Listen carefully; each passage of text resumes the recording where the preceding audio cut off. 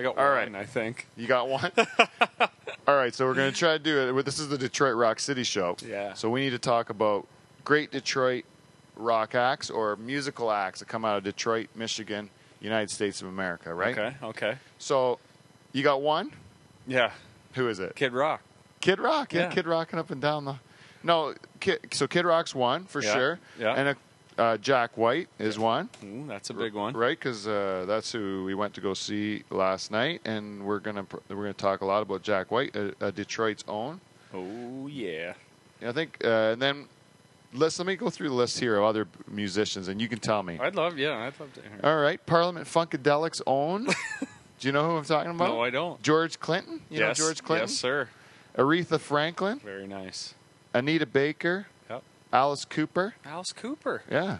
Al DeBarge. Al DeBarge. Do you know is Al DeBarge? Ain't nothing gonna break my stride.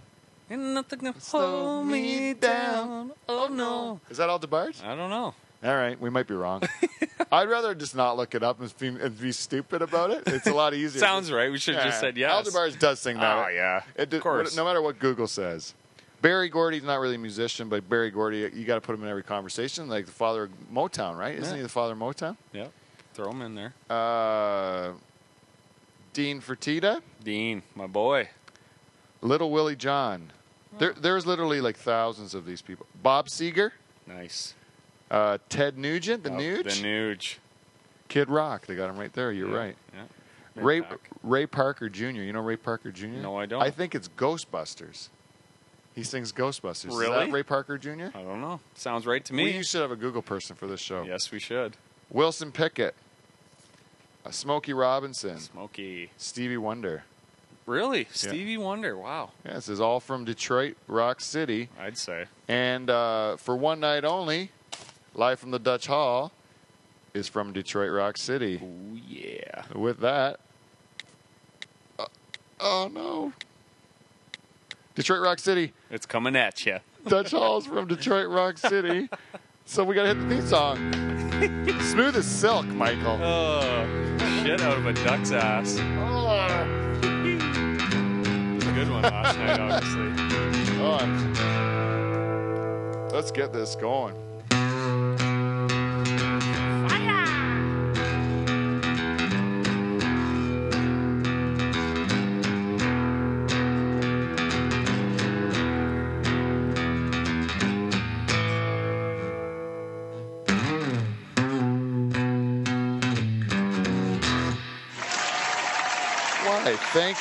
Thank you. This nice Detroit crowd. Hey? Nice Detroit crowd tonight. Welcome, everyone, to Live from the Dutch Hall. I'm your host, Pete Van Dyke, and with me today is tobacco farmer and front man of Crown the Lion, Mike Bouw. Mike, thanks a lot for joining us today. Thanks for having me, Pete. Always a pleasure. Nice to come down the road here, just a hop, skip, and a jump, and have a little chat with my friend Pete and my cousin. Yeah, well, we had, I was told not to refer to you as my cousin anymore. It's part of our feedback. We got feedback segment that somehow, because you're my cousin, right? And I say I'm proud that you're my cousin. I'm proud of all my cousins, that, that I'm part of this great family, that I'm somehow, that somehow is diminishing your accomplishments as a man. Oh, okay. And I should be selling you for all your great accomplishments in life and boosting you up as a great guest alive from the Dutch Hall, rather than just like sloughing you off as like, this is my cousin Mike. Like, who gives a shit, right? But I don't feel like it's a slough off. I feel like it's we're lucky to be a big part of this big family. So it's an honor. Yes, I agree. I agree. So to me, it's fine. But if you notice, I led with friend and then went to cousin. So yeah, what does that tell you, right? Yeah, I know. But even still, I think even friend is. Yeah, it's selling you short for sure. No. Yeah. I mean, like, even when you say friend, you're just saying like, this guy's on the show because he owes me a favor. Not because he's interesting, or not because like my audience would like to hear from him. Just because he's a. He owes me a favor. I got him to come in, which is not too far off the truth, actually. That's pretty stuck. Fair enough. Yeah. I don't feel offended. It's all good. I love being here, Pete. I'm glad I got to come down tonight. So today's show, we're going to talk about Detroit. Detroit, Michigan. Because last night we made the pilgrimage. Me and three other guys who I shall remain nameless due to a very stern, very stern phone call I received just before the show, just before showtime. I received a phone call from one of the gentlemen's wives who went on the trip with us, who said, "Under no circumstances will you mention my husband was on that trip with you." And I said that I would honor those wishes. And you're honoring it nicely. Yes, but he was there. That silly bastard. I won't mention who he is, but leave it out there for people to guess. Yes, for the purposes of the storytelling, we will refer to him as Old Hambone. Old Hambone. Note to self. Yeah. So we did a pilgrimage to Detroit. So for those of you listening to Live from the Dutch Hall who are not familiar with where we live about three hours from Detroit, 3.5, 3 hours and around 3 hour drive from Detroit, roughly. Just east of Detroit. Depends on the border, right? Yeah, it depends on the border. So what we did was this was the process we had to go through. We started out where I picked up one of the. I can tell him. One of the people was my brother. I don't think he's going to mind. He's allowed. Yeah, I can say that he went. So I had to pick up my brother. Then we had to go drive about an hour away to meet up with these other two guys, so that we could leave our vehicle and carpool with them into Windsor, which is where we had our hotel. Okay. And then take the tunnel bus. So we went to that car to the hotel, checked in the hotel, walked to a bus station to get on a tunnel bus. Tunnel bus, nice. To go across the border. And then we got to get into a taxi cab to get to the theater. And so all that took us, by the time we started to the time we finished, we're probably a good 4 or 5 hours. Oh, yeah, I assume so. To finally get to this venue. And we were pretty excited about going to see Jack White at the Masonic Lodge in Detroit. So, and Masonic Lodge is a 94-year-old theater in, I think, south of 10th line. Or is it 10th line? Is that what it is? You know, what's 10th mile? 10th mile. That's what they do it in Detroit, right? 8 mile is that's right. M&M, right? That's right. You got it. So once you cross 10th mile, I think it starts getting a bit more sketchy. You know, if I apologize to the great people of Detroit if I'm going to be getting your town wrong, but I'm not familiar with it as I should be. But we went. But apparently, when you go the wrong side of 10th mile, it goes from being like nice, safe, you know, touristy type place to more of the part of the town with maybe a little bit more character. Okay. Probably a little more color than what you're used to, but a lot more character, I thought. You know, so it was different. If you go to the nice sterile part of town, like I had been to the State Theater in Detroit before, and you go to the State Theater with Fox. I think it might be called the Fox. Okay. Whatever. The one down by Comerica Park. Yeah, by Comerica. Yeah. And that whole area by Comerica Park, it's very sterile, you know. Like tourists can come from everywhere, and you don't have to be scared of Detroit when you're in that Comerica Park. Yeah, you're in a little safe haven there. Yeah, they make a little safe spot for people to come. Yeah. And that's where we got off the bus, and then we went and a taxi cab and went down to this part. So you caught the cab from the safe haven of Comerica, and then drove down to the other side of the tracks. Of it, and then you went to the character side of Detroit. Nice. Yeah, which we'd never been before, and we didn't even know where this place was, so we just trusted the cab driver. And every time I go to a city and I take an opportunity to take a cab, because I'm a country boy, I always like to sit in the front seat and talk to the cab driver, because the cab driver always has great stories, right? They've seen it all. Yeah, Vegas is a great place for that. You go down to Vegas, always sit in the front with a cab driver, and you will never be disappointed. Yeah, you know? I usually did when I was on a trip. I went there. You always had a story. Do you do it too? Do you ask the cab drivers a lot of questions? Yeah, I usually am the guy in the front as well and blab on to the cab driver. It's a great time. Yeah, I've been with people who go with me in cabs, and they say, how come, like I went out with you to dinner, and we took 2 cabs, and both times we had the craziest cab drivers I've ever seen. And I'm like, no, you just don't talk to them. Because most people sit in the back, they talk with whoever they're driving around with, and they pretend the cab driver doesn't exist, right? He's just driving you. Yeah, they're not interested in him, right? And then you miss out on all the good stuff. If you ask them a few questions, those guys give you way more than you want. Oh, yeah. This first guy, he was like, oh, geez, I don't know what he was. We tried figuring out what he was. But he was something swarthy. He was something like, something swarthy, looked a little like, I don't know, like Mediterranean or like Arabic or maybe. A mix? He was, or he could have been Hispanic of some sort. I don't know what he was. But he was an Armenian. I don't know. We were guessing. I don't know what he really knew. Huge underbite. Okay. To the point where it was you couldn't take your eyes off of the underbite. It was pretty big. And right away he starts talking to me about Detroit, and then he starts talking about how he went. Other than being in Detroit, he's also been in Milwaukee. Oh. And Chicago. So he was saying he's been around a bit. He's been in Milwaukee and Chicago as well as being in Detroit. Okay, he's really ventured out. Yeah, and he loves Milwaukee. Milwaukee to him was the best city in the world. Old Milwaukee. And I said, "What's so good about Milwaukee?" And he said, "Well, Milwaukee. I went with my 15-year-old. He said he had a 15-year-old son. He went with his 15-year-old son to Milwaukee, and his 15-year-old son says it was like 12:30 at night. He says, "Where are you going, Dad? I want to come to the bar with you." He goes, "You can't come to the bar with me." He goes, "Why?" I go, "I'm not even going to a bar." He said, "Well, where are you going then?" And he goes, "It's none of your business where I'm going. You just go to bed. You should go to bed." Well, if you're not going to a bar, then why can't I come with you, right? He's like, right. You should be asleep. What do you need to know what my business is, right? That's what he's kind of saying. Yeah. He basically he's kind of hinting that he got some prostitutes in Milwaukee. Yeah, and leave me alone for a couple hours. He wanted his kid to let him go out on the street so he could go and purchase a prostitute, I think. So he was very forthcoming with this information. I just sit down in the driver's seat next to the guy. He sits there and he tells me he likes to get prostitutes when he's on a trip with his son. And I'm like, I don't know how to deal with that information. It's a little bit foreign, So I decided, well, instead of being like, scared of the fact that this guy's telling me personal information about himself, I'm going to join in and give him some personal information about me. So I told him a very intimate story about myself. Okay. In my younger days when I was a young man. And I had, it was a story about me having an opportunity where a girl had taken a liking to me, and how I had an opportunity to go on a date with her.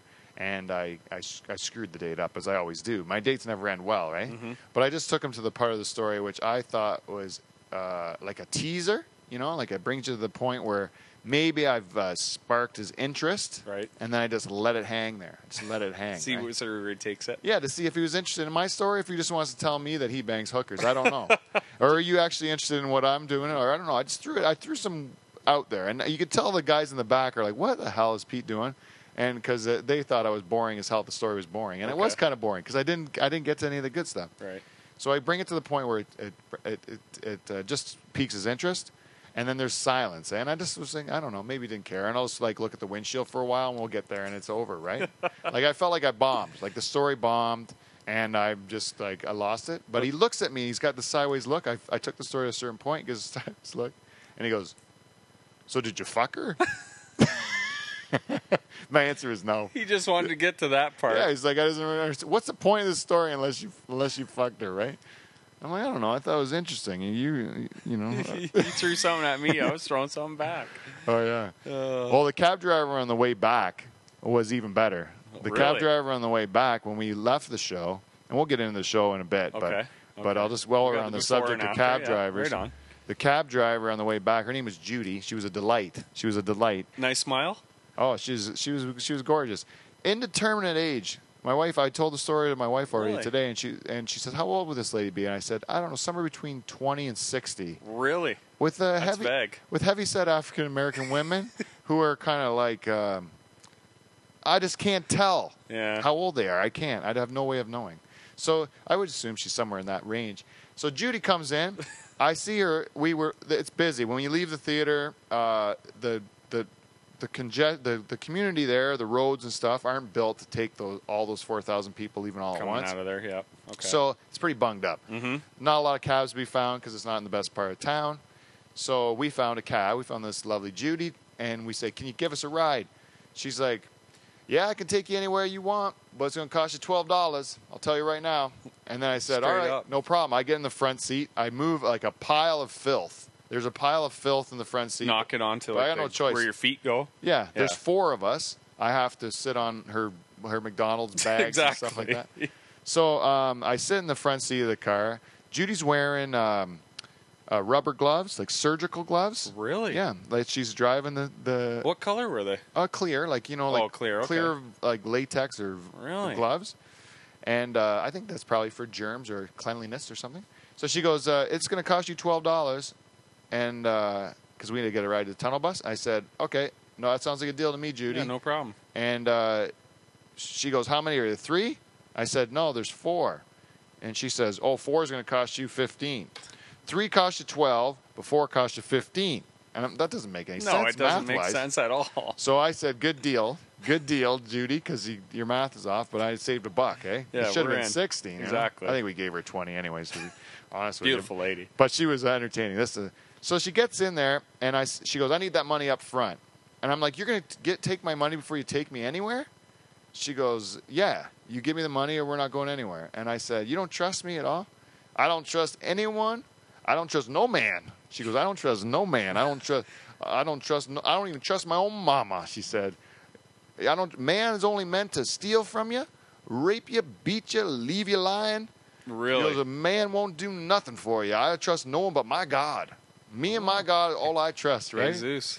Right? So she's a very religious woman, Judy, which then proceeds to pull out, and she goes, I don't let nobody in. I don't do nothing for nobody, right? That's what she's saying. She goes, all I'm going to do is get you where you need to go so I can get one more fare, and then I can go home and put my feet up, right?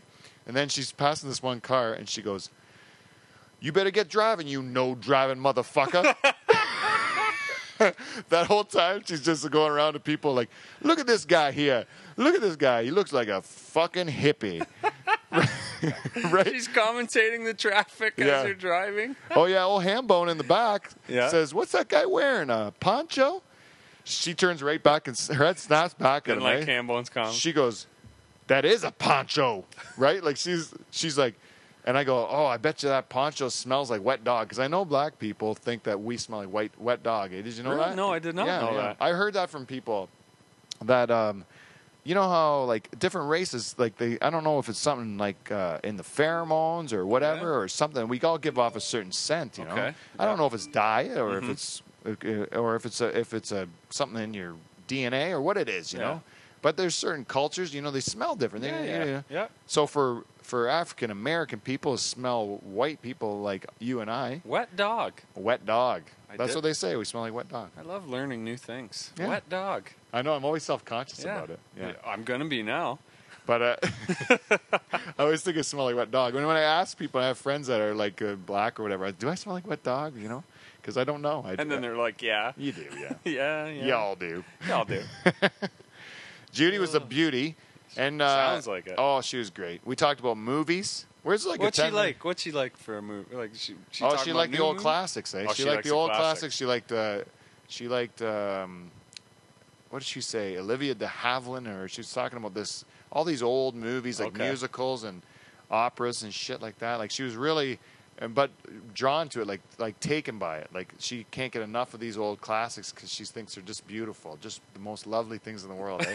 Had a real artist eye. Like this woman was a character. Like it was entertaining. A real top off to the night. Oh, I loved it. That's perfect. It was my favorite part of the night, I think, was talking to Judy. And so, a shout out to Judy from Detroit Rock. Well done, Judy.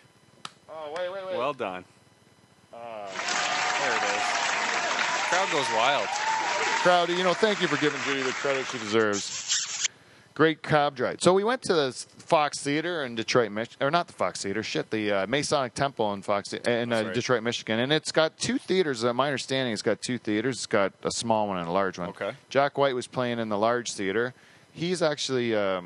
He actually saved this theater a few years back. He paid off $142,000 in back taxes to keep the theater Really? open. Yeah, so they actually named the small theater after him. It's the Jack White Theater. Jack White Theater. But he played in the... He played in the other big one, the Ballroom Okay. Theater, I think it's called, or something. Cool. That's... Wow. So we go in this theater, and it looks like it kind of looks like an old city hall building or something like that. Like very very big and not like a theater, you know, but like big and like stone, beautiful building and stuff like that. Actually, downtown was really cool. When we got out of the cab originally to go to the theater, there was a guy with a trombone. There was street performers, you know, outside the venue. They knew there was a lot of people outside going into the venue, so the people with trumpets and trombones and stuff like that would come and play and throw out their hat or whatever to try to get a few bucks.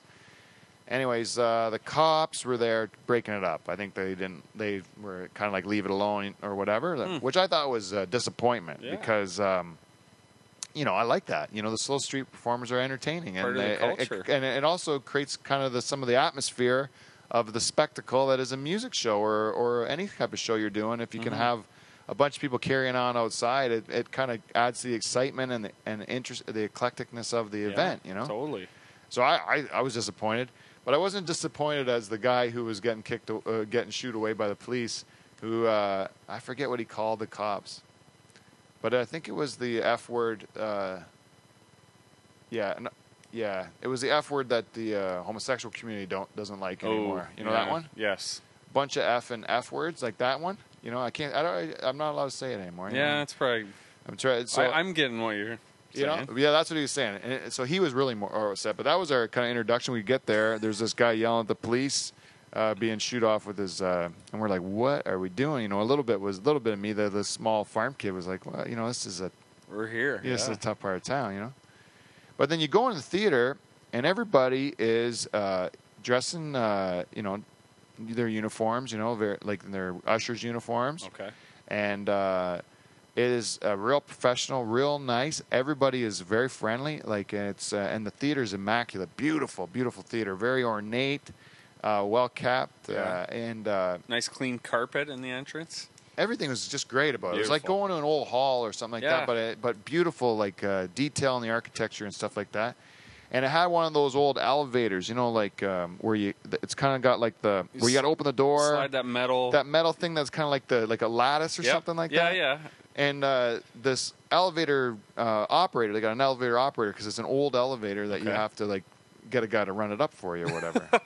So me and my brother are walking past, and we're just kind of going. We were in general admission, so we're on the bottom or on the first floor. There's a floor underneath where the theater was, but we're on the first floor in general admission. But we're like, we want to check the theater out. We're here a bit early now, and this guy's yelling, "Anybody need a ride to the top?" Right? And so. We're like, hey, we're down here in general, but I'd love to go see the top of this theater, right? So he goes, come on in, guys. I'll give you a tour, right? It was Joe. Joe was his name, yeah. Good guy. And so Joe had, and then he brings us in. Another girl who works at the theater comes in too, and we say hello to her, and she's asking, what are you guys doing? And we say, well, we're going to Joe's giving us a tour of the theater, right? And she goes, well, stay away from the fountain room. If you go in the fountain room, we will eject you immediately from the premises. Ooh, right? What's in the fountain room? I'm so curious. Of course you are. I'm so curious, eh? The fountain room is on the second floor, and it's all sorts of magic goes on in there. I don't know. Apparently. But I didn't want to risk it because I really wanted to see the show. Yeah. So we go up to the top floor with Joe, and Joe tells us, he goes, I'm going to take you right to the top of this place. Up there is where they have the really nice-looking ushers, right? And he goes, those women, you can go up and talk to them, but don't touch them. Leave them for me, right? And Joe's got to be probably in his 70s, right? He's an older gentleman. He's got, you know, impeccably dressed, nice tie, very friendly man. So I go up to talk to these ladies in the theater. We look at the top floor, and she's right. The ushers are gorgeous, eh? All these like gorgeous young ladies. And I go up to talk to the one and saying like, what, you know, you got a lot of good shows here. You got a lot of good acts come through. And she says, yeah, like last night. She says, you should have been here last night. And she lit up too, eh? Like when you're asking her, like you could tell she was really like excited about it. Last night was Nick Cave and the Bad Seed. She said. She goes, have you heard of them? Do you know that? Yeah, I've heard of them. They're a pretty gritty band, like really kind of dark. And, I like them too. Yeah, I've heard of them. But she must have liked them a lot, which I thought was a surprise. She said it was really rocking the place. And then I said to another usher on the way out, I'm like, hey, just to let you know, Joe let us up here just so we could have a look at you girls, right? He says that you're the best looking in the building. The ushers up here on the top floor, and he wasn't lying. I told him that But he said for us, definitely we could talk to you, but no touching. Because he said he wanted to leave that for himself, eh? And the girl just laughed, like, and I go, you know Joe, the elevator guy, right? And she's like, oh, yeah, I kind of know him, I kind of know him, right? And then, but I tell him, I said, Joe, I put in a good word for you. I think you got a shot with those girls up there, right? And then Joe's like, what would I do with them, he goes, I'm out of business, man. I can't do nothing with it, He's just living the dream. He goes, those days are behind me. All I can do is buy her clothes. He goes, at my age, that's all I'm going to do is buy her clothes. Get her a new pair of shoes. Yeah, I ain't going to be doing nothing like that. Right? I had a great time the whole time, mate. Like the security guys were great. The ladies taking your ticket, the guys selling beer, everybody was like, it was a great environment, fun atmosphere, and really good. That's nice. So we get in a general admission, and this is a 4,000 seat theater. They don't have very much. General admission, which is good for me. Yeah, perfect. Because there's not, but it was still enough.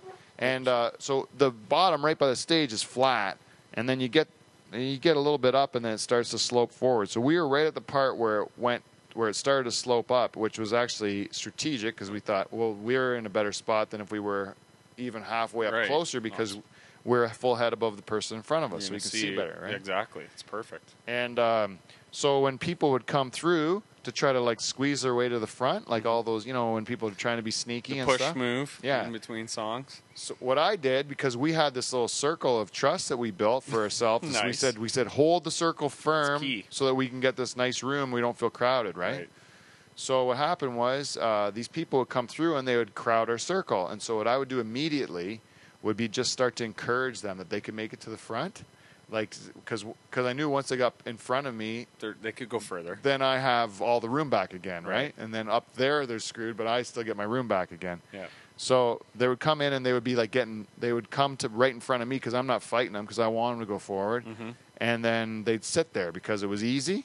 And I'd be like, no, this isn't where you want to end up. You want to end up there at the front. Like, you can do it. There's lots of openings. I go, look at that opening right there. That's a perfect path right to the front. Egg 'em on. You got to go. You got to go for it. You can do it. You're going to get right up and see him, right? You'll touch his hand. Just talk like that, and then they go away. And then I'm like, thank God they're gone. Like, this lady beside me from Toledo, Ohio, she was like, you're really persuasive, eh? You really get those guys through. I'm like, I just don't want them standing that close to me. I need my room, right? Yeah, a little bit of room. Yeah, a little bit. Like they're just crowding me. And she's like, I like it. Keep doing it. Yeah, right? It's a veteran move. Yeah. Well, it's just you got to understand what they're up to, eh? You see guys coming in laterally. The sideways move. The sideways moves are sneaky because you don't see them coming. No. It's a good move. I've used the sideways move many a times. It's an easier way to get through because it's non-threatening. Right. You're not pushing people from behind. Which is non-threatening. Exactly. So there's this one. I was standing in my spot. I'm looking to my right. I can look kind of like at my periphery, and I can just see out of my periphery. I can see this big pair of breasts. Okay. Right. Breasts. Double D's maybe. I would say this is a solid C. Nice C. Right, a C. And natural breasts, like you can see, there's a bit of a sag, a bit of a ski slope to it. Yeah, a bit of a sag to it, but like a substantial breast with a like a good a nice handful, like a meaty breast, right? Perfect. It's out of my periphery. All I can see is the breast. I'm looking at like just where the angle with all the obstructions of the people and all the things that are going on. All I can see, it just catches my eye. This one breast. Okay. Right. Natural male instinct. I look over at the breast. I look at it. I look up to the face, to see what are we dealing with here. What's doing here? Who owns this breast, right? Mm-hmm. It turns out it was a grotesque man, and he was overweight and balding, and very unappealing to the eye. Not unlike my friend Dave Cherry. So I just slipped that in. Yeah, well, we're talking about unappealing people. So I was like, ugh, I really felt dirty about myself. Like I felt like I'd been like somehow fooled by something, and just the fact. But there was no doubt. This tit that he had was substantial. I was excited about what was coming after until that. Yeah, it was a real disappointment to me, too. I guess so. I was trying to take people on the same ride that I went on, that same emotional journey where you see the tit, you get excited about the tit, and then you end like, old man, I'm gross.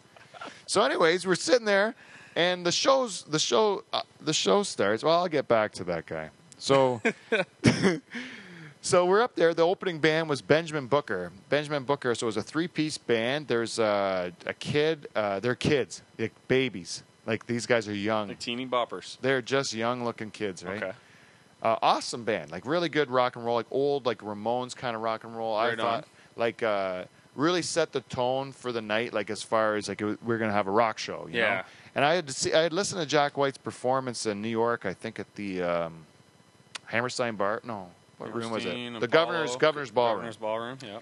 And it was he played a lot of White Stripes material, but he did a lot of it in a more of a country vein. Oh, okay. So it was a lot of the old Rat Contours and White Stripes and stuff, but it was very country, you know. Like he took Dead Leaves in the Dirty Ground and made like a bluegrass out of it. Really? Yeah, like it was really interesting. And some of them really hit. They were great, and the other ones were, you know. But I love the fact that he was trying, right? Because you know, at least then you're not listening to the album, that's for sure. Like this guy's really being creative up there, and you're getting something that's unique for your experience and stuff. So I thought it was good. But I kind of like warned the guys, like I think this show might be a little bit more country than we're used to for a Jack White show, because we'd all been to see Jack White a few times, right? And so we get there, and then the opening band comes out very rock, and then I'm like, we're in Detroit.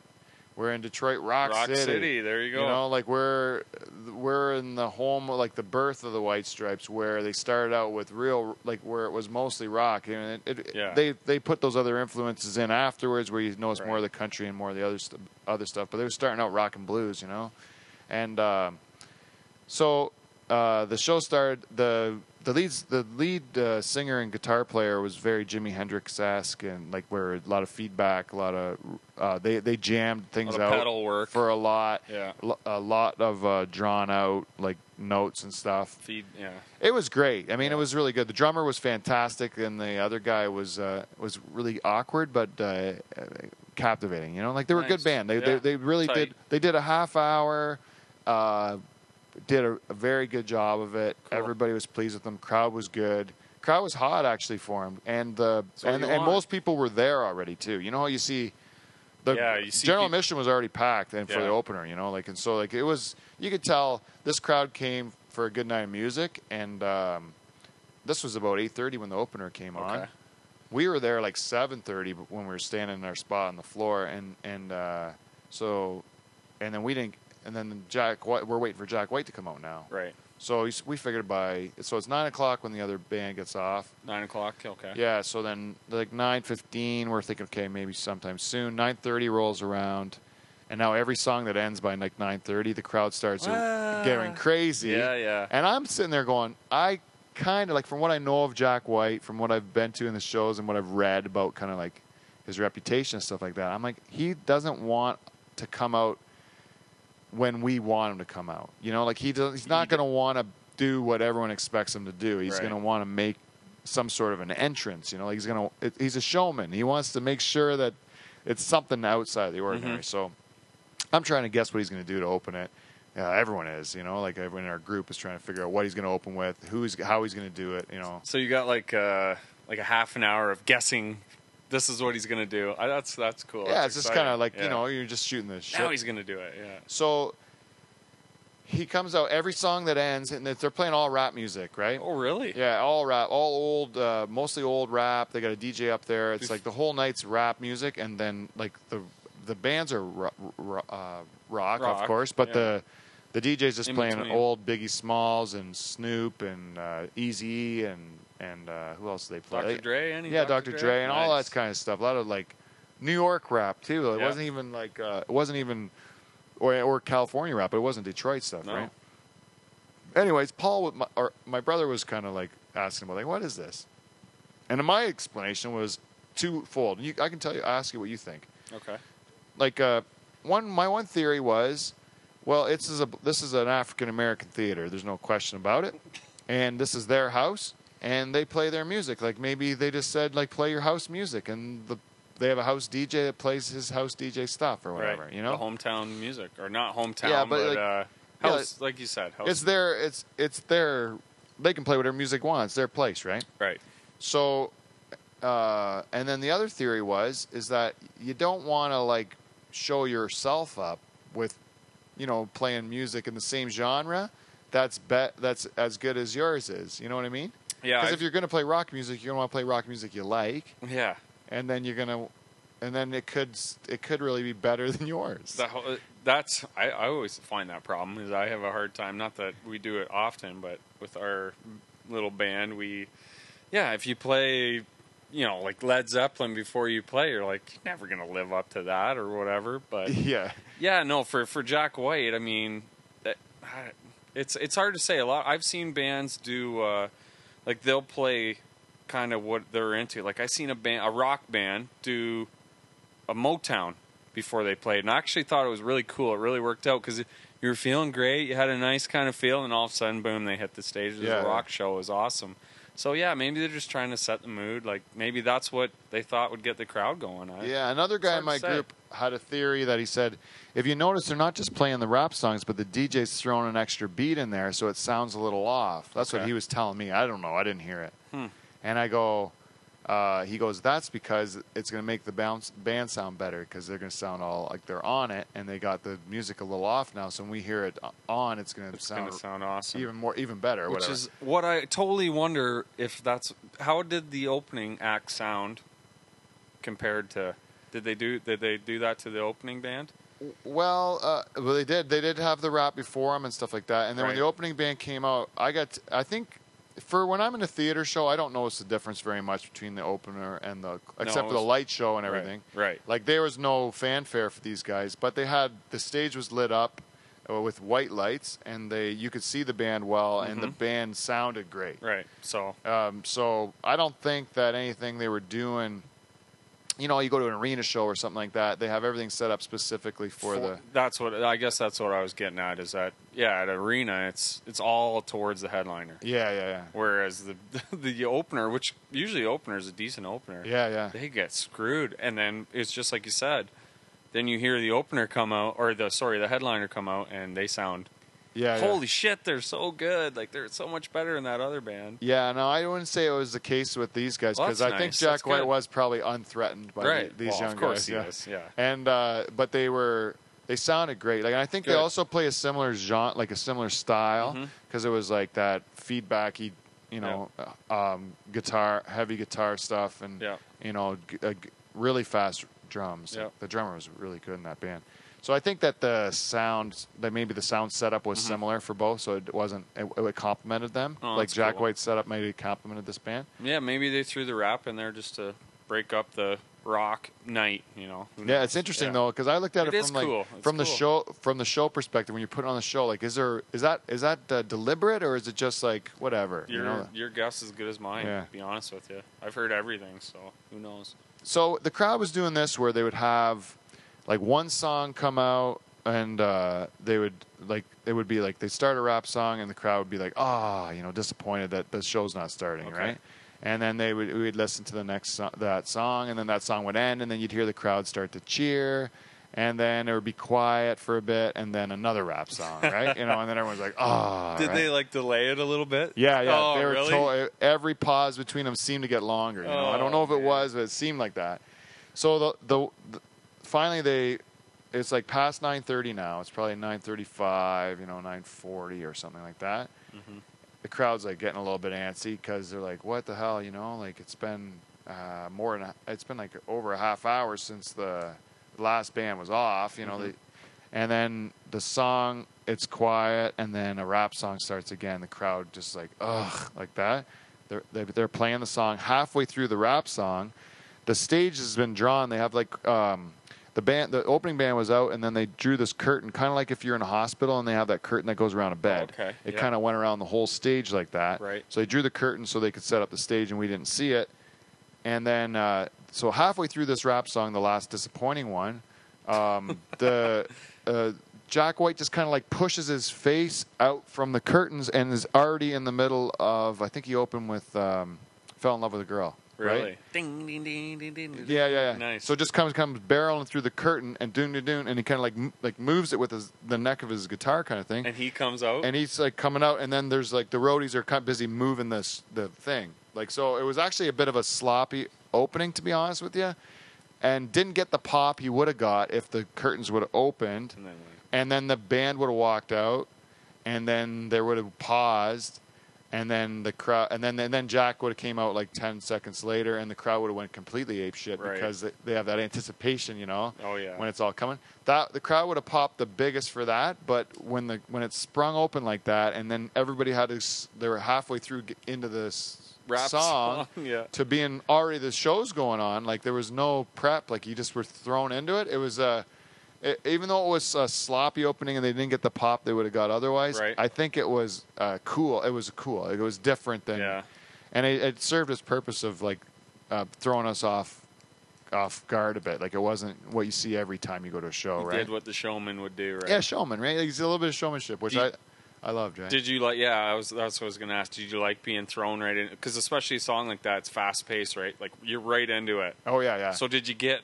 You were talking about your comfort area. Did that all of a sudden become closed down? Because I've had that before. Yeah, no, it's unbelievable. It was all right. It's unbelievable, and I think this way with I've seen Jack White now. I saw him with the White Stripes on the Icky Thump tour. Mm-hmm. Easy for me to say. Icky Thump. There's a Dutch in you. And I saw him with Rock on Tours at Lollapalooza. I saw him at which that was a big crowd, and we were right up at the front for that too. Yeah.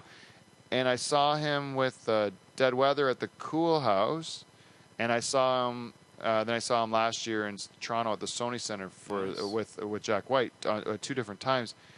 And every time you're in general, or every time you're in a festival type setting, for some reason with Jack White shows, people are fairly respectful. It's still a dancing show. Okay. Even if you look at the pictures online and you see the front row, in the middle of the show, those guys are smiling and laughing and carrying on against the rail. Yeah. Where normally if you're against the rail at a heavy rock show, you are getting pressed so hard you hate it. You're uncomfortable. You can't breathe. You can't breathe. Sweating. Yeah, you want out of there. Yeah, people are crowd surfing to get out. Right. You know, and it didn't seem that way. People were just kind of nice to each other. Yeah, because I've been at a show.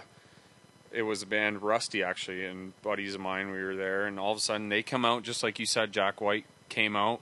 Just all of a sudden they popped out on the stage, and boom, they went right into one of the songs. And I've never been pushed so hard to the front of the stage in my life. But you know what? Honestly, it was probably one of my most favorite crowd concerts. Like, it was a rock show. It was awesome. Yeah. It's neat that you said we that. were talking. I'm just picturing that when you say that Jack came out like that. The worst one for us was Lollapalooza 2007. We went and saw Rage Against the Machine. Oh, jeez. And my friend, Dave, the Rooster, Charters, the man that writes the music for Live from the Dutch Hall. The legend. Yeah, he oh shit! It's already 42 minutes, and I haven't even done the show yet. Yeah. So, but Charters ended up. He went up to see Rage by himself, and I saw our friends. I was watching the Toadies. One of my favorites. And I went. I watched that show by myself, and then I met up with my friends. I said, "Where's Dave?" And they said, "Well, he's gone up to the front for Rage Against the Machine." I go, "Who's with him?" They nobody. I said, "You guys are crazy. You know he's going to get killed up there." Can't leave him there. Yeah. So I went up to go save my buddy. And I got up. This is before the show started. I go to the front, and I can't get to Dave. I can see him, but I can't get to him because it's already so jam-packed with people. You can't progress further to the front. So you can see him, but you can't get to him. I can see him. No, he's busy, made a new friend up there, and they have a bottle of rum, and he's getting people to pass it to me, like way down. So we get like 100 people to pass the bottle, and then I get it, take a sip, and then pass it back, you know? Right.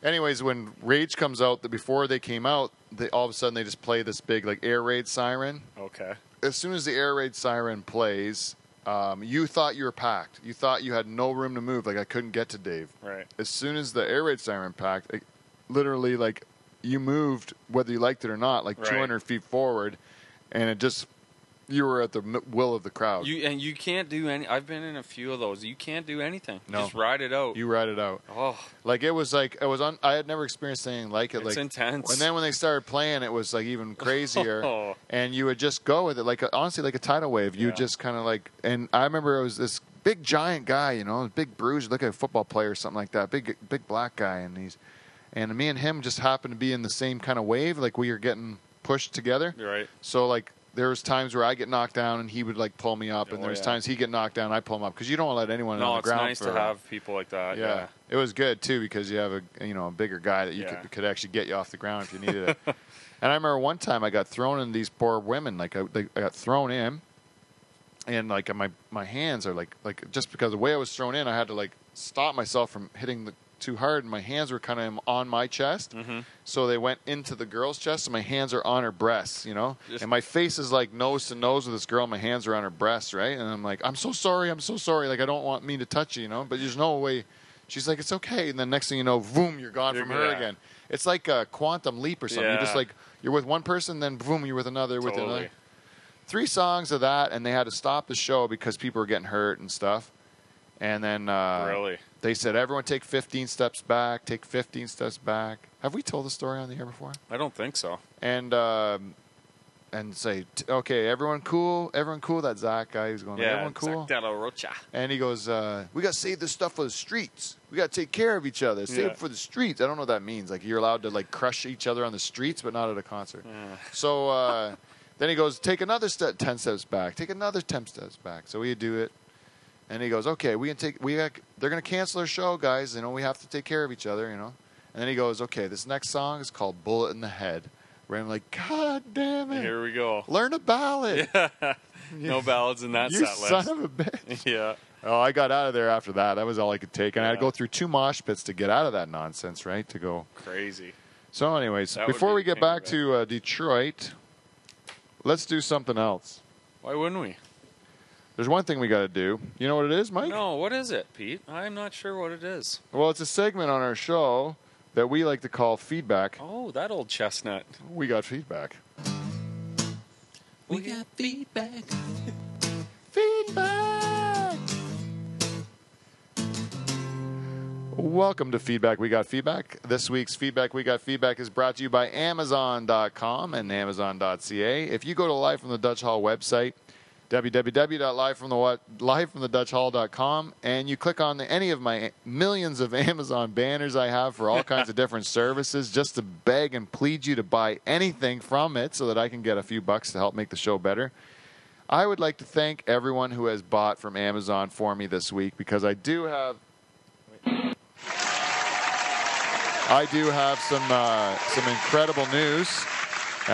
You guys have bought some stuff from me, and I really appreciate it. Amazon.ca has come into business now, and now I am literally rolling in dough. If you guys think that I was rich before, well, you will be amazed at how rich I am now. I'm going to give you the grand total. I think last time I updated you on my incredible earnings, I was at $5, at $5.02, I think. Okay. Well, we have a new total, everybody. Let's do the roll. Here he goes. All right. Ready? I don't know. $8.54. Wow. Wowee. Thank you. This is all to the generous and great support of my listening audience, and I couldn't have done it without each and every one of you that purchased your stuff from Amazon.ca. And honestly, if you are doing it, it's as simple as just clicking on my site to get in, and the money does all go back right into the show to help make it better. So thank you sincerely for everyone who has helped. I'd also like to welcome all our new listeners to the show. This week we had new listeners from Bangalore, India, Stirling, Ontario, Dundas, Ontario, New Glasgow, Nova Scotia, Sunnyvale, California, Hayward, California, and Oakland, California. So welcome to Live from the Dutch Hall. Hey now. That's all my, a lot of California this week. It was a lot of California. Oaktown. Maybe it was, Oaktown. Oakland, eh? Like right at the on. real. Straight up G's. Yeah. No, I know. I love it. I feel like I got some real street cred. I like it. Not only am I big with the little people community, but I think I might be getting big with the African American community. And remember I didn't say the homosexual F word there. We're going to be okay with them. I think I'm good with them. I think I'm going to really have the United Colors of Benetton audience, like the full collection of all the different things to show my tolerance for mankind. Yeah. Well, why wouldn't you? Oh, I'm just a great person, Mike. The world is interesting. You are a great person. Thank you. So. So last week's show was episode 30, which is a real milestone. I never thought, you need to get 30 under the belt. Anything with a zero on the end of it. So we had Tom Bowen in. We talked about weed and midget penises, I think is what we called it. A great guest. And So a lot of the feedback we had was that it was very informative. Very informative, many people said. A lot of people said we're going on about how there's a lot of information.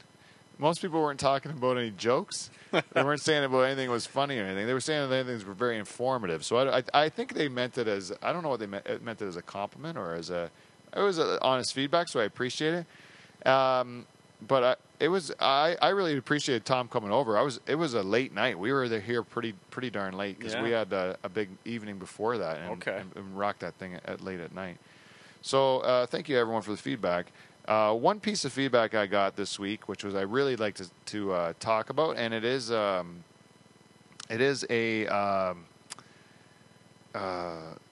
of the reasons why I picked my listener of the week this week is because of this piece of feedback. It was a video that was sent for me from California by our good friends in California, and I also have an announcement to make about them. They had sent me a video of their daughter, who is our listener of the week this week, Catherine Rowan, rocking out to the Life from the Dutch Hall theme song. Catherine is about 2 or 3 years old. I think probably 2.5 or something years old. Strumming away on an air guitar. It's a beautiful theme song of Life from the Dutch Hall. I've asked the parents if I can put it on my Facebook page, but I don't want to put a video of someone else's kid without getting the parents' permission. Well played. So, and then at the end, when our wonderful canned audience kicks in with her applause, she's in her car seat in the back of a car applauding like crazy. One of the cutest kids. Honestly, she looks like a doll, doesn't she? Yeah, she looks almost like not real. She's so cute. Pete showed me before the show here, and it's something to see. It's a real treat. So I hope they'll let us show you because she's just cute as a button, and she is our listener of the week. So thank you very much, Catherine Rowan.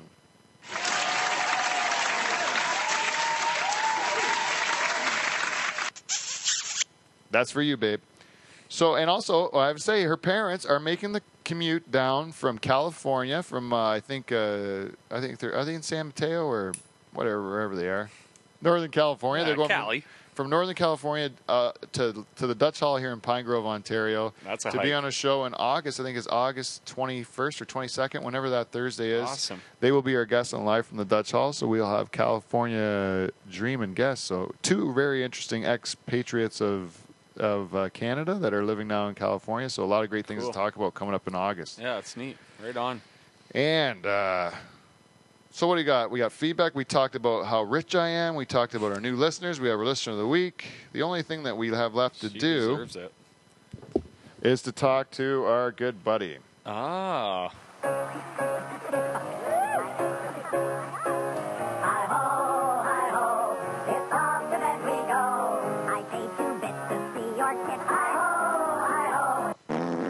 Haitian Dwarf time. So as it is every week, we get feedback from our most dedicated listener of all, the Haitian Dwarf. My boy. And this week was no different. The Haitian Dwarf gave us a review of episode 30, Tom Bowen. He gave it 5 stars, as always, 5 stars, except for at the beginning when our show wasn't as good as it is now. Yeah, he's honest. And so that's what I mean. When he gives you 5 stars, it's not to be taken lightly. No. He'd give you 4 if he thought it was deserving of 4. Correct. So his feedback this week is as followed. A highly entertaining and informative piece. See how he said it was entertaining, though, this time. But he also threw in informative. Yeah, that's good. A lot of information there. Yeah. I learned more about penises and weed than I ever thought I would ever need to know. The fans of the podcast are really starting to get some insight into Pete's true desires. Ooh. So thank you very much, Haitian Dwarf. I got to tell you something about that last comment, Haitian Dwarf. What do you think about it? I think it was I think he's only got it half right. And I'll give you a hint over which half he's got it right. I don't like penises, Mike. I don't like them at all. I never thought you did. I don't even like my own. It's hideous. There's nothing good about it. I don't like it. But I have it. I know it's just my cross to bear, and I'm going to deal with this thing for the rest of my days. I'm not going to be doing anything rash or anything like that. I like having it. Don't get me wrong. I just find it to be hideous. I just find it to be unappealing to the eye, just like my friend Dave Travers. And that's fair enough. Yeah. Why can't you say something like that? But, anyways, I think he was questioning my sexuality in that. I think he was too, and I think you set him straight. I'm all man, Mike. Not to say that my fans in the homosexual community aren't, of course, all men as well. Oh, they're men. Especially the Lesbians? Is that what you're saying, Mike? No, I'm not saying anything. Yeah. I just said they're men. They're men. But all I'm saying is I'm a married man, and I'm not a staunch Catholic like my friend Dave, but I'm a Catholic nonetheless. Right. You're a married man has a Haitian dwarf seen your wife. Oh, man. No, he hasn't. Well, I don't think he has. Maybe that'll straighten him out. That's another thing about this Haitian dwarf. You know, there's a lot of people suspect he's not a dwarf at all, or even Haitian. They think he's made up the whole thing, and I have people weekly tell me, who is this guy? Who is this guy? I said, I don't know. You know as much as I do. And other people, you know what else people said about feedback last week? What'd they say? They said that Ice Girl 60, you know Ice Girl 60, she was a listener of the week a couple weeks back, and she sent me a picture of her doing the happy dance. And did you see it on Twitter? Yeah, I got her on Twitter. Yeah, she's the show. And she sent that one picture of herself. The only picture on Twitter that I've seen that she's actually put out of herself. Right. Normally it's of others. And she happens to be a little person and a very talented dancer, right? I only have one picture to go on. Yep. That's what I go on. That's what we assume. All week I got to listen to people say, you know, she's not really a little person. She's not really. I go, why in heaven's name would my audience lie to me like that? If I don't have trust in them, then I have nothing. Well. So I got to tell you, all these skeptics and all these non-believers, is it so hard to believe that maybe just little people love Pete Van Dyke? Is it? It's not. I don't think They're it is. Beautiful. Beautiful people. Well, that is feedback. We got feedback this week. And if you'd like to continue to support the show, please go on iTunes and give me a review. I haven't had one in a while other than from the Haitian Dwarf. And also what you could do is reach out to me at livefromthedutchhall@gmail.com and give me some more feedback for next week's segment. And tell me about anything that you have going on if you want me to give you a plug. And I'm always looking for sponsorship, too. We're kind of close to doing a sponsorship deal with this other company, but I feel a little dirty about it because of the I'd have to take commercials that aren't mine. So I have to... You're selling out a little bit? Yeah. Well. I'm struggling with it, Mike. So it's borderline, isn't it? I don't know. For the amount of what you get from it, I still don't want to make it sound like it's just a hour-long commercial. I feel bad enough squeezing in the Amazon plug that I do. But the one thing I did last week in last week's feedback segment was I plugged the gig that you're going to be playing at this week. Okay. This weekend, Sunday, August 3rd. At Turkey Point Marina. So if you park in the marina and you go down A Channel, there will be an area where you're going to have everything set up. And Correct. What I forgot to mention last week is that this concert, which takes place at Turkey Point Marina this Sunday, August the 3rd, I think. You got it. It is. It's for charity. It's for London Children's Hospital. Is that correct? That's correct. Yep. And it says right in the bio for the event. If I can get this up here. Come on, Pine Grove Internet. Yeah, no, it's up. It's up. It says, you have been invited to join us at the Dock Party of the Year. We will be having the famous Mike Bouw, it says. That's on a limb.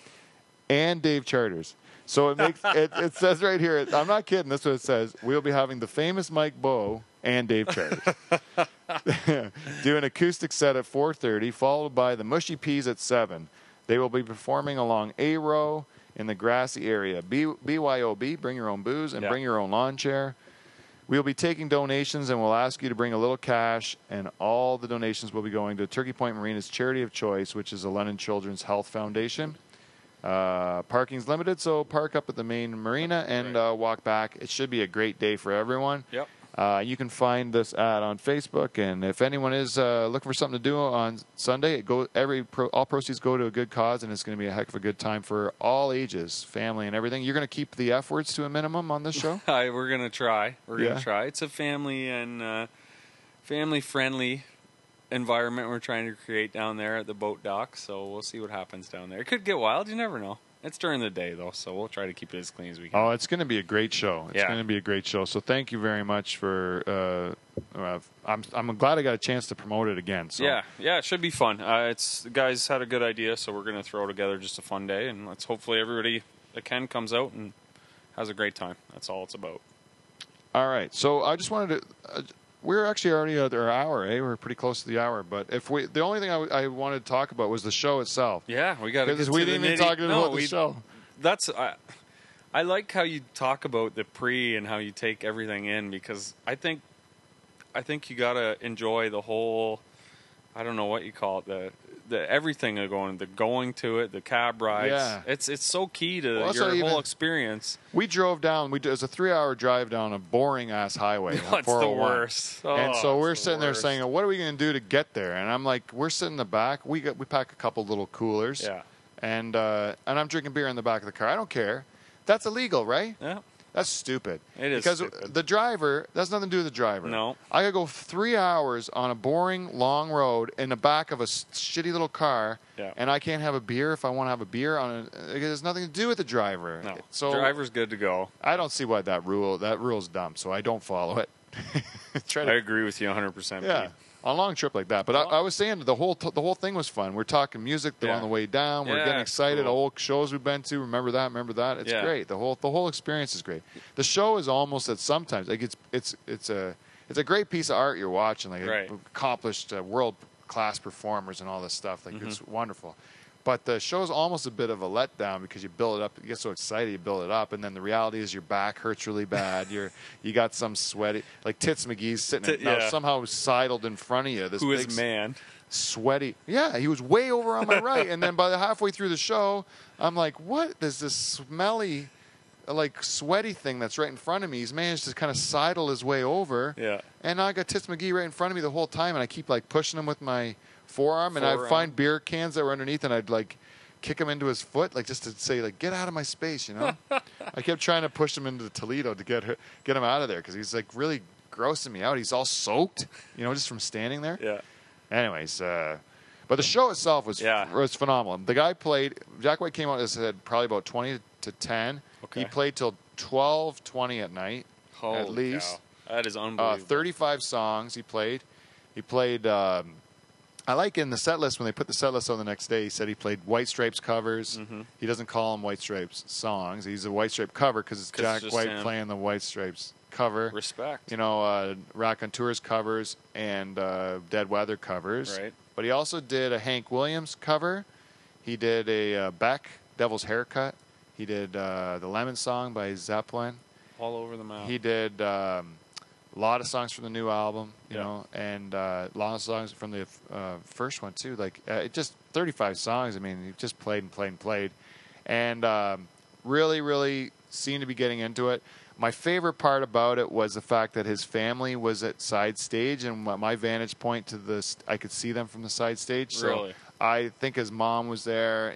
There was a bunch of kids that were there. Yeah. One time the kid came out and gave him a hug in the middle of him playing a song, and then gave his guitar a strum, and then ran back. Holy cow. And I assume that was his kid, just because this is my deductive reasoning. I know Jack White was married to a woman that was a model. She was very fair-skinned, Yes, she red was. hair. Yes. Right? Red hair. Correct. You know, a beautiful woman. And then so this child that I saw, also red hair. Fair-skinned. Well, he was dressed like a Amish, you know, like suspenders and Okay. the whole thing. When Jack White dresses Amish, his wife had red hair, right? And I don't know, I didn't see a tan. He didn't look like George Hamilton or whatever. He just looked, pasty as I could see or whatever. So I was assuming that was his kid, but maybe it was a niece and nephew, or maybe it was a nephew or something like that. I don't know. But in my brain, I can just base my opinions of things based on pure fantasy. I was his son, Show us and it was whatever his you want. mother, Yeah. and it was his sisters up there or whatever.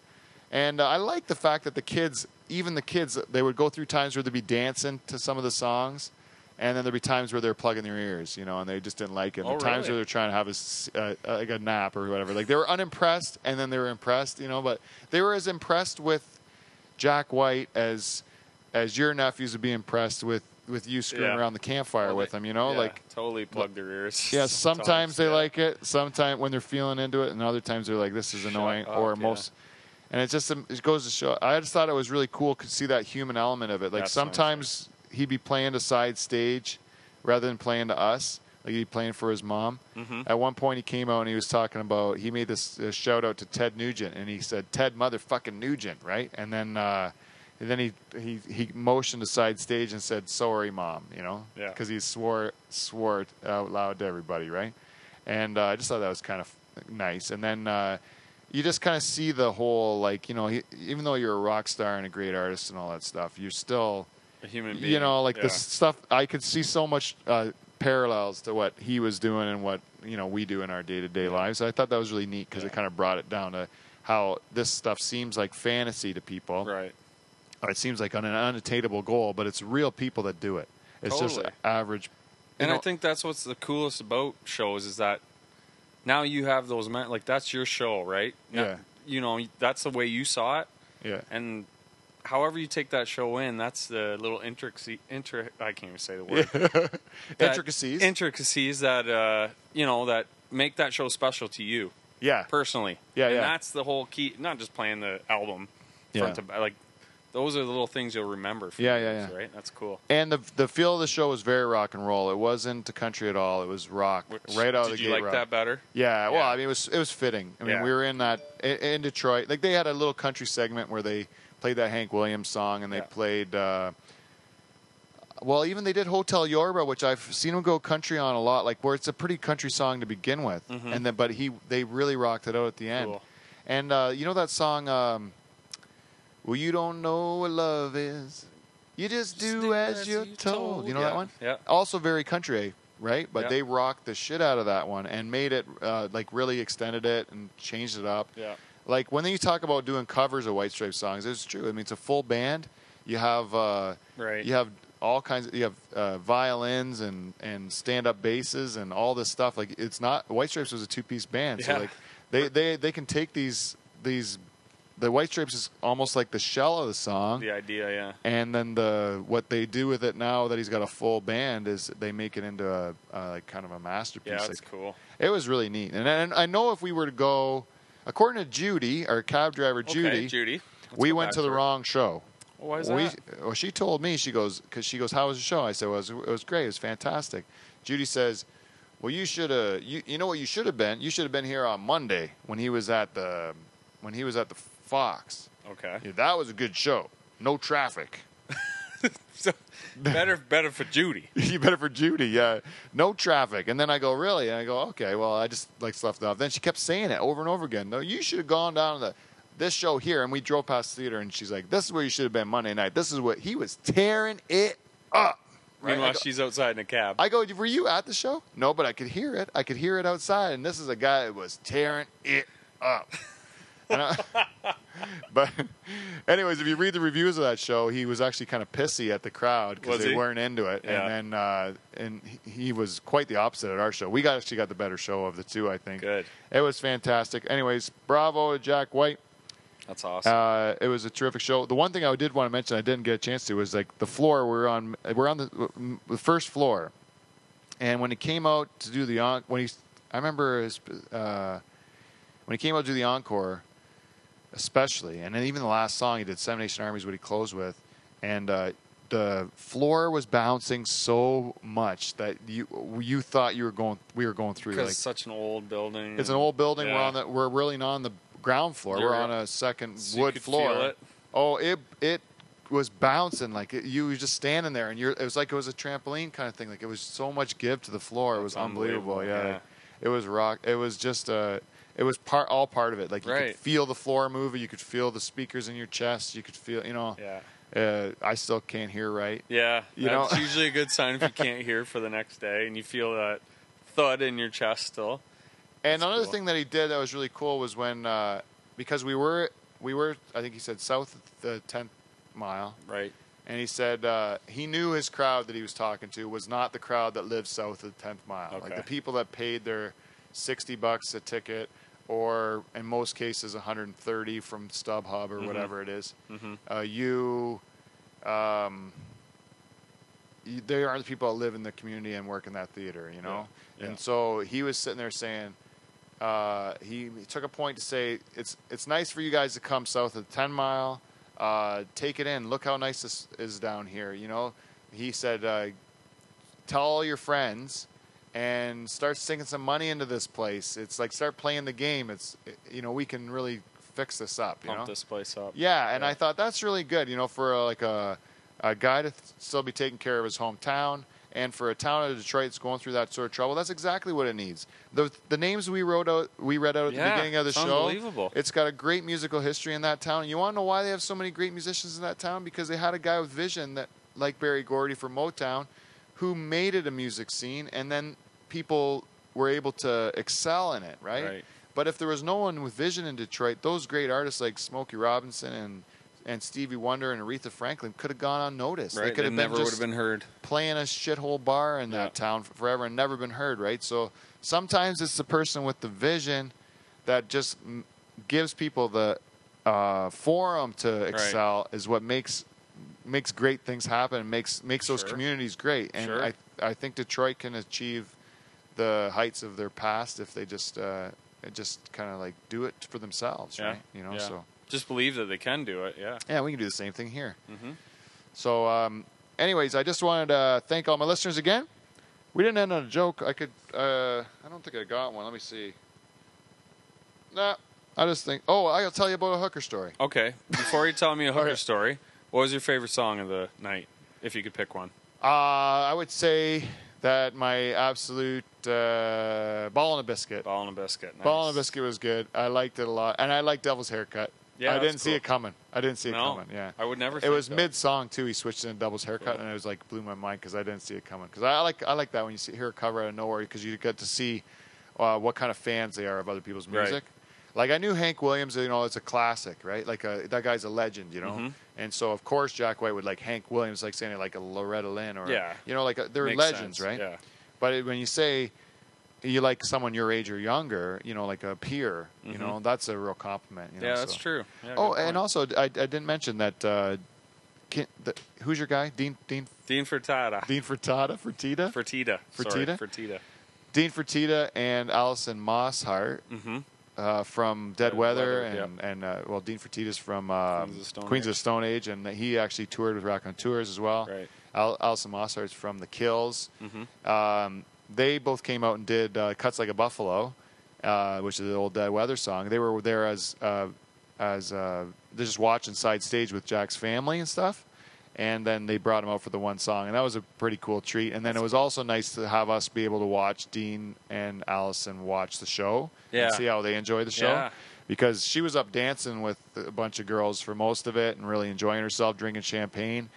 Dean sat there and watched in his chair with his legs crossed most of the time and really taking it in, like analyzing it more. I think he's a thinker, eh? I think so, too. Yeah.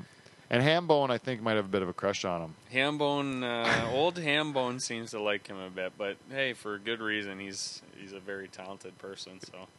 So last story is we were going out at the very end of the night just to get a breath of fresh air before bed. Yes. And so me and my brother were standing out in the outside of Caesar's Palace in Windsor, Ontario. Right. In front of their budget version of the Bellagio fountain. Oh, very nice. Which is a very small fountain. Yeah, but it goes up and down. No music or fanfare, but a green light which really sets it off. Ooh, so, you know, fancy screw boys. You, Bellagio. Yeah. With your white lights. Your Bush League white lights. So in Caesars we got green ones, but it's very small.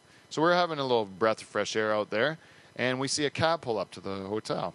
And so in this cab, we see this woman get out of the cab, which is she's wearing a very tight, revealing dress. You know, she's built like a bodybuilder almost. Like she's really like built, like a nice stocky build. Muscular. You know, yes, stocky, stout, but busty as well.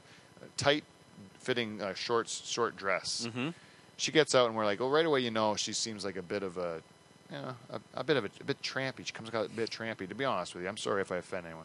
So then we look at the front, and we're like, who else is coming out of this vehicle? Because you can see one girl and revealing clothes, and you think, well, what's coming out of this next?